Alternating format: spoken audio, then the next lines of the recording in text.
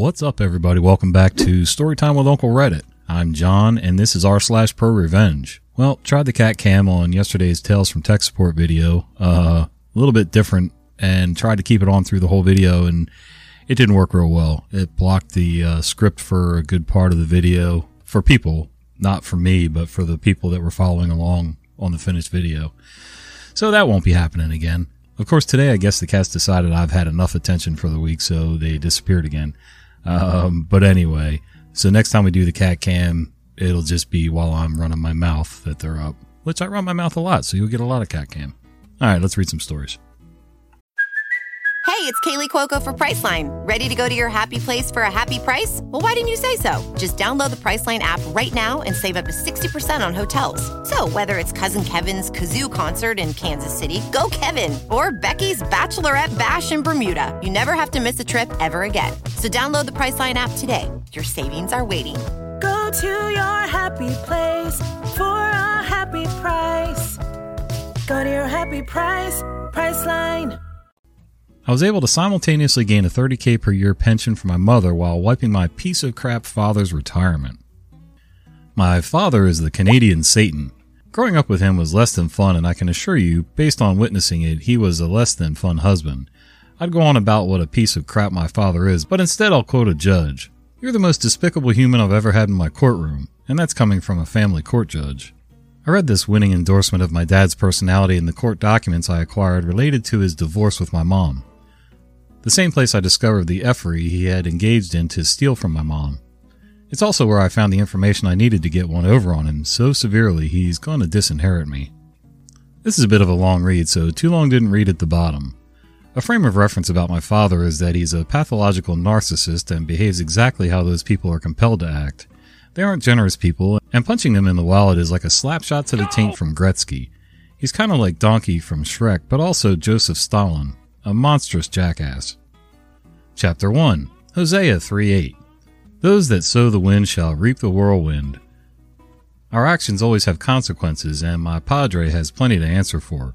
My attempts to hold him to account didn't jump to immediate jihad. They started with diplomacy and a therapist.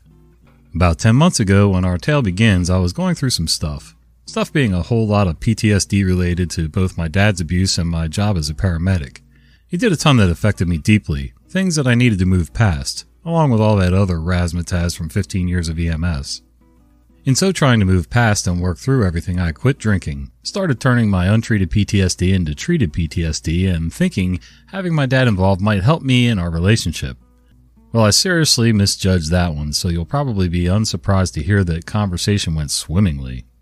I'll spare you the lurid detail, but when I broached the subject with him, our back and forth degenerated into visceral hate, with him screaming at me that I'm a failed paramedic, liar, and a piece of crap alcoholic.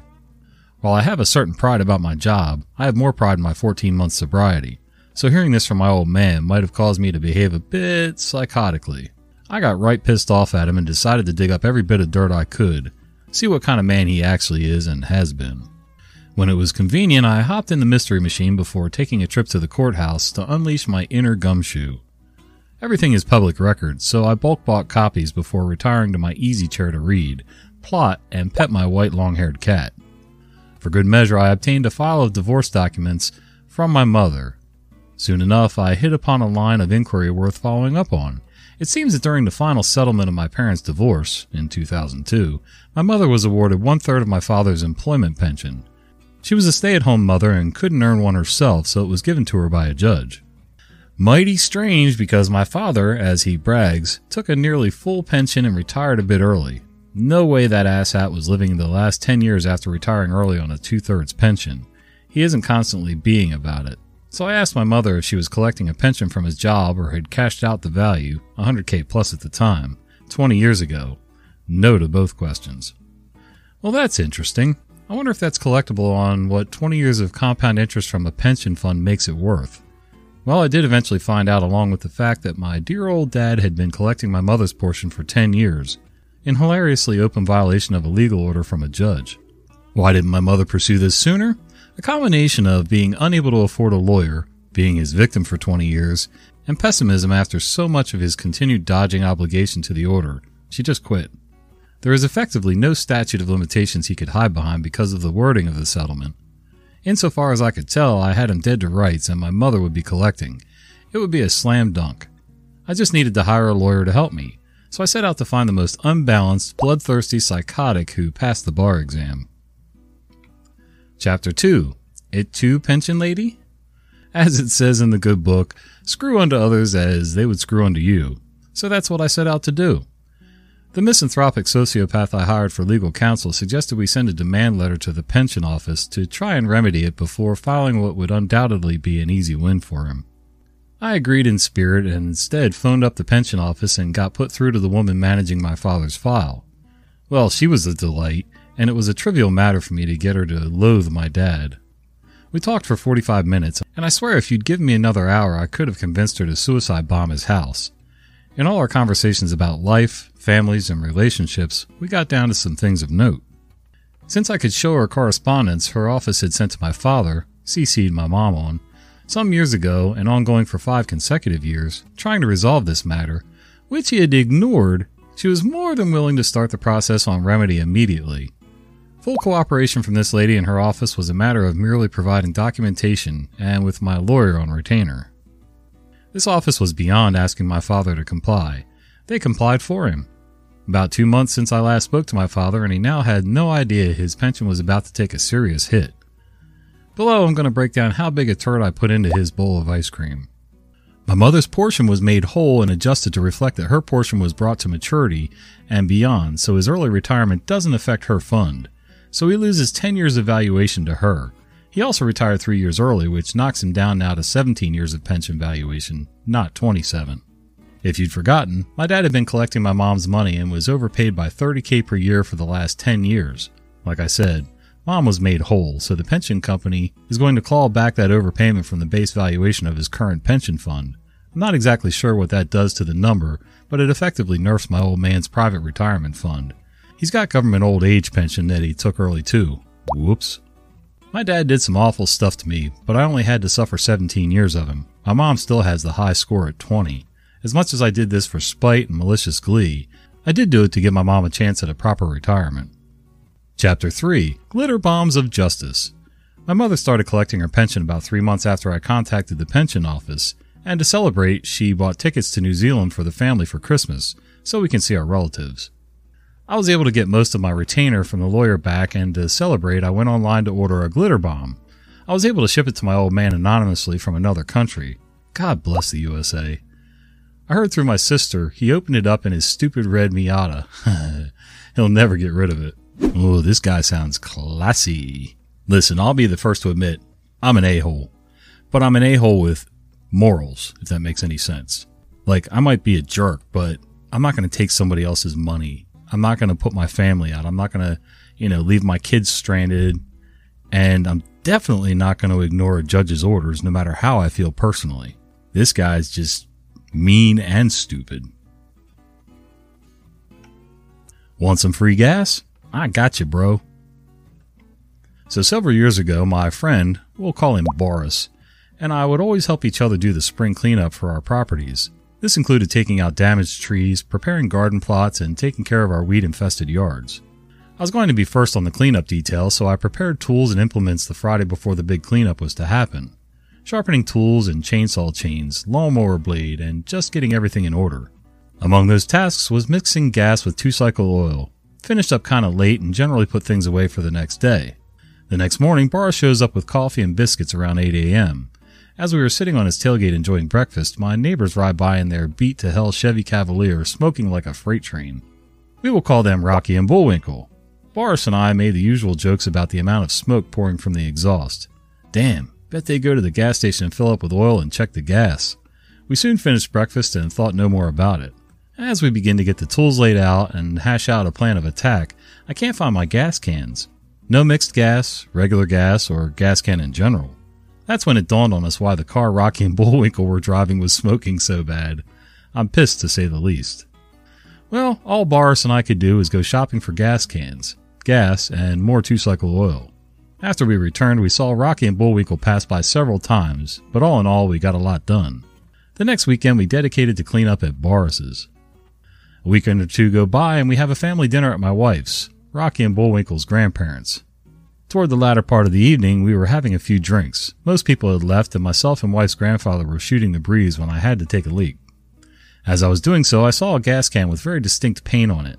I inquired from the old man about how it came into his possession, and he stated Rocky and Bullwinkle left it there. I simply explained it was mine, as was another, and loaded them in my truck. It ate at me every time that POS car with my past neighbors went by, so I hatched a plan from a rotten egg. I went and bought a few gallons of gas, a few gallons of diesel fuel, and some other various oils. I made a concoction of these different chemicals and filled my new 6-gallon gas can I had to purchase, with some clean gas. I filled the lawnmower and cut some grass that evening, making sure Rocky and Bullwinkle saw me. Then I put everything away but forgot and left that rotten egg gas can out. I got up and went to work the next morning and didn't even think to check on the can, but when I got home I checked and it was gone. My wife informed me that my plan must have worked as she watched Rocky and Bullwinkle go in and out with the car, not only smoking, but spitting and sputtering as well. The last time they rode out, they didn't ride back in. They gave me about an hour of peace before they came over and wanted to know if I could look at the car and see what was wrong. If it could not be fixed on the side of the road, maybe tow it home. My response? I've had a long day and have a migraine. Maybe tomorrow. I saw the panic set in when I told them that. That's when they told me they had no insurance and it was on a main road. Tough luck. So the highway patrol ran across it and had it towed. It was going to cost them around $500 to get it out of impound, plus they had to have current registration and insurance. The car wasn't worth it. Well, they're those type of people that good luck just falls on them, and the pastor for a local church gave them an old Ford Taurus. Took me a few cans of rotten eggs gas, but I got the motor to lock up after about a month.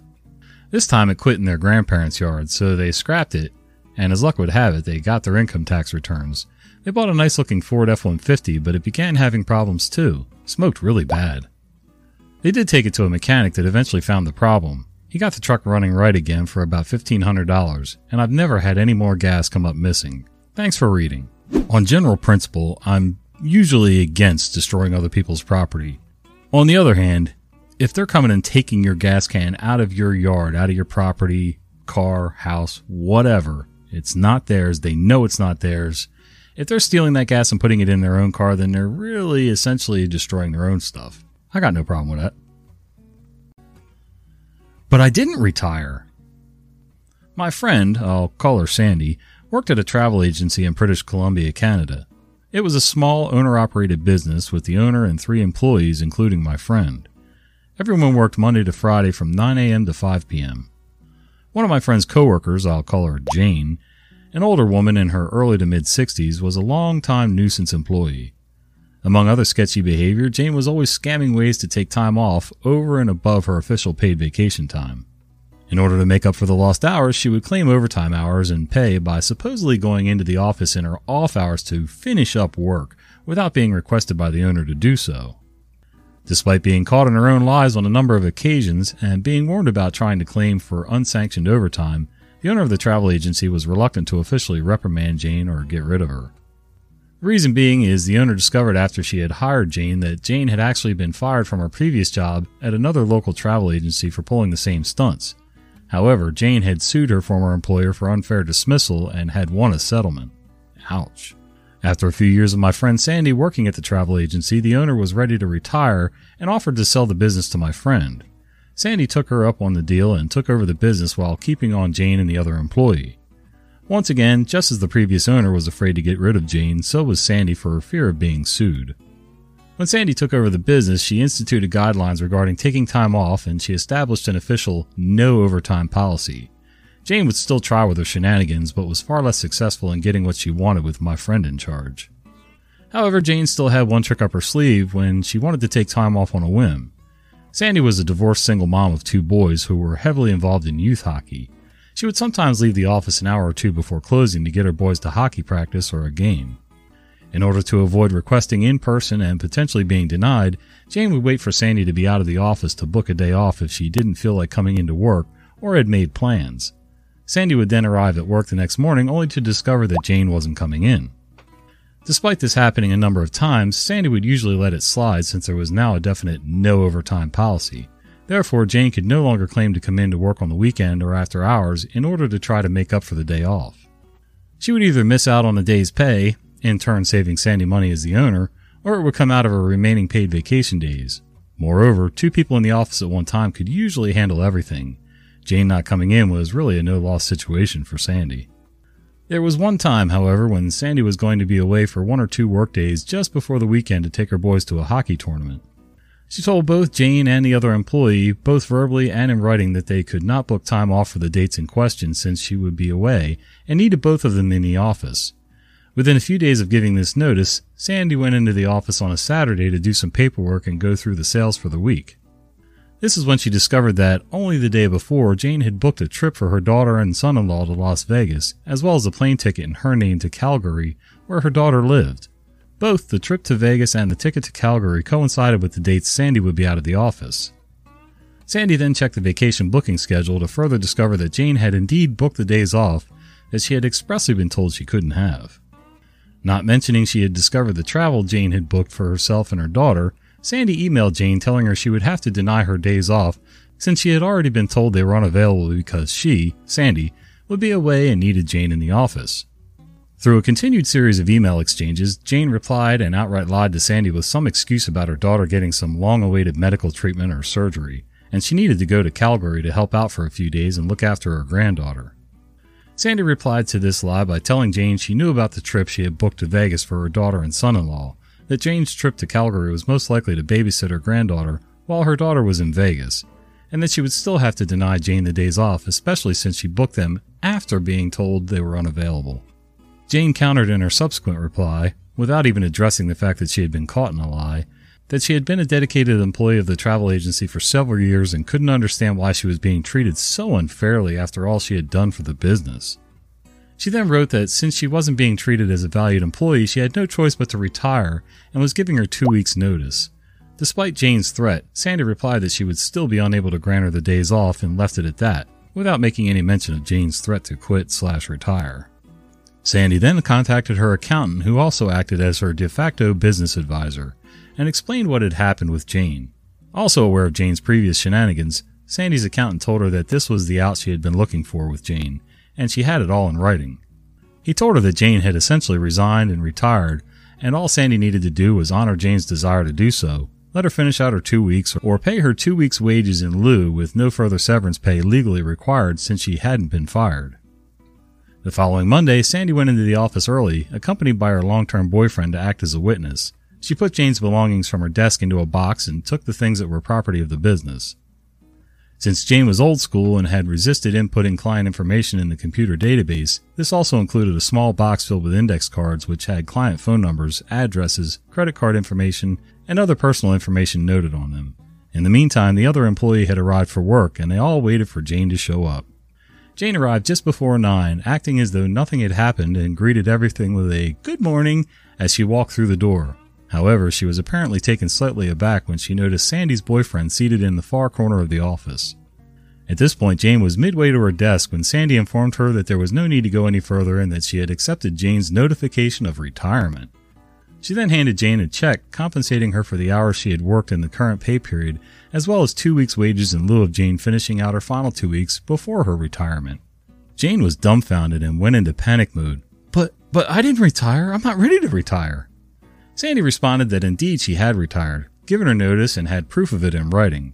All Jane could do was continue repeating, "But I didn't retire. I'm not ready to retire," while unsuccessfully attempting to get the support of the other employee, who refused to come to her defense. Sandy then pointed to the box containing Jane's belongings, wished her a happy retirement, and told her to leave the office. Jane quickly rifled through the box and noticed that the small box containing the index cards with client information was not there.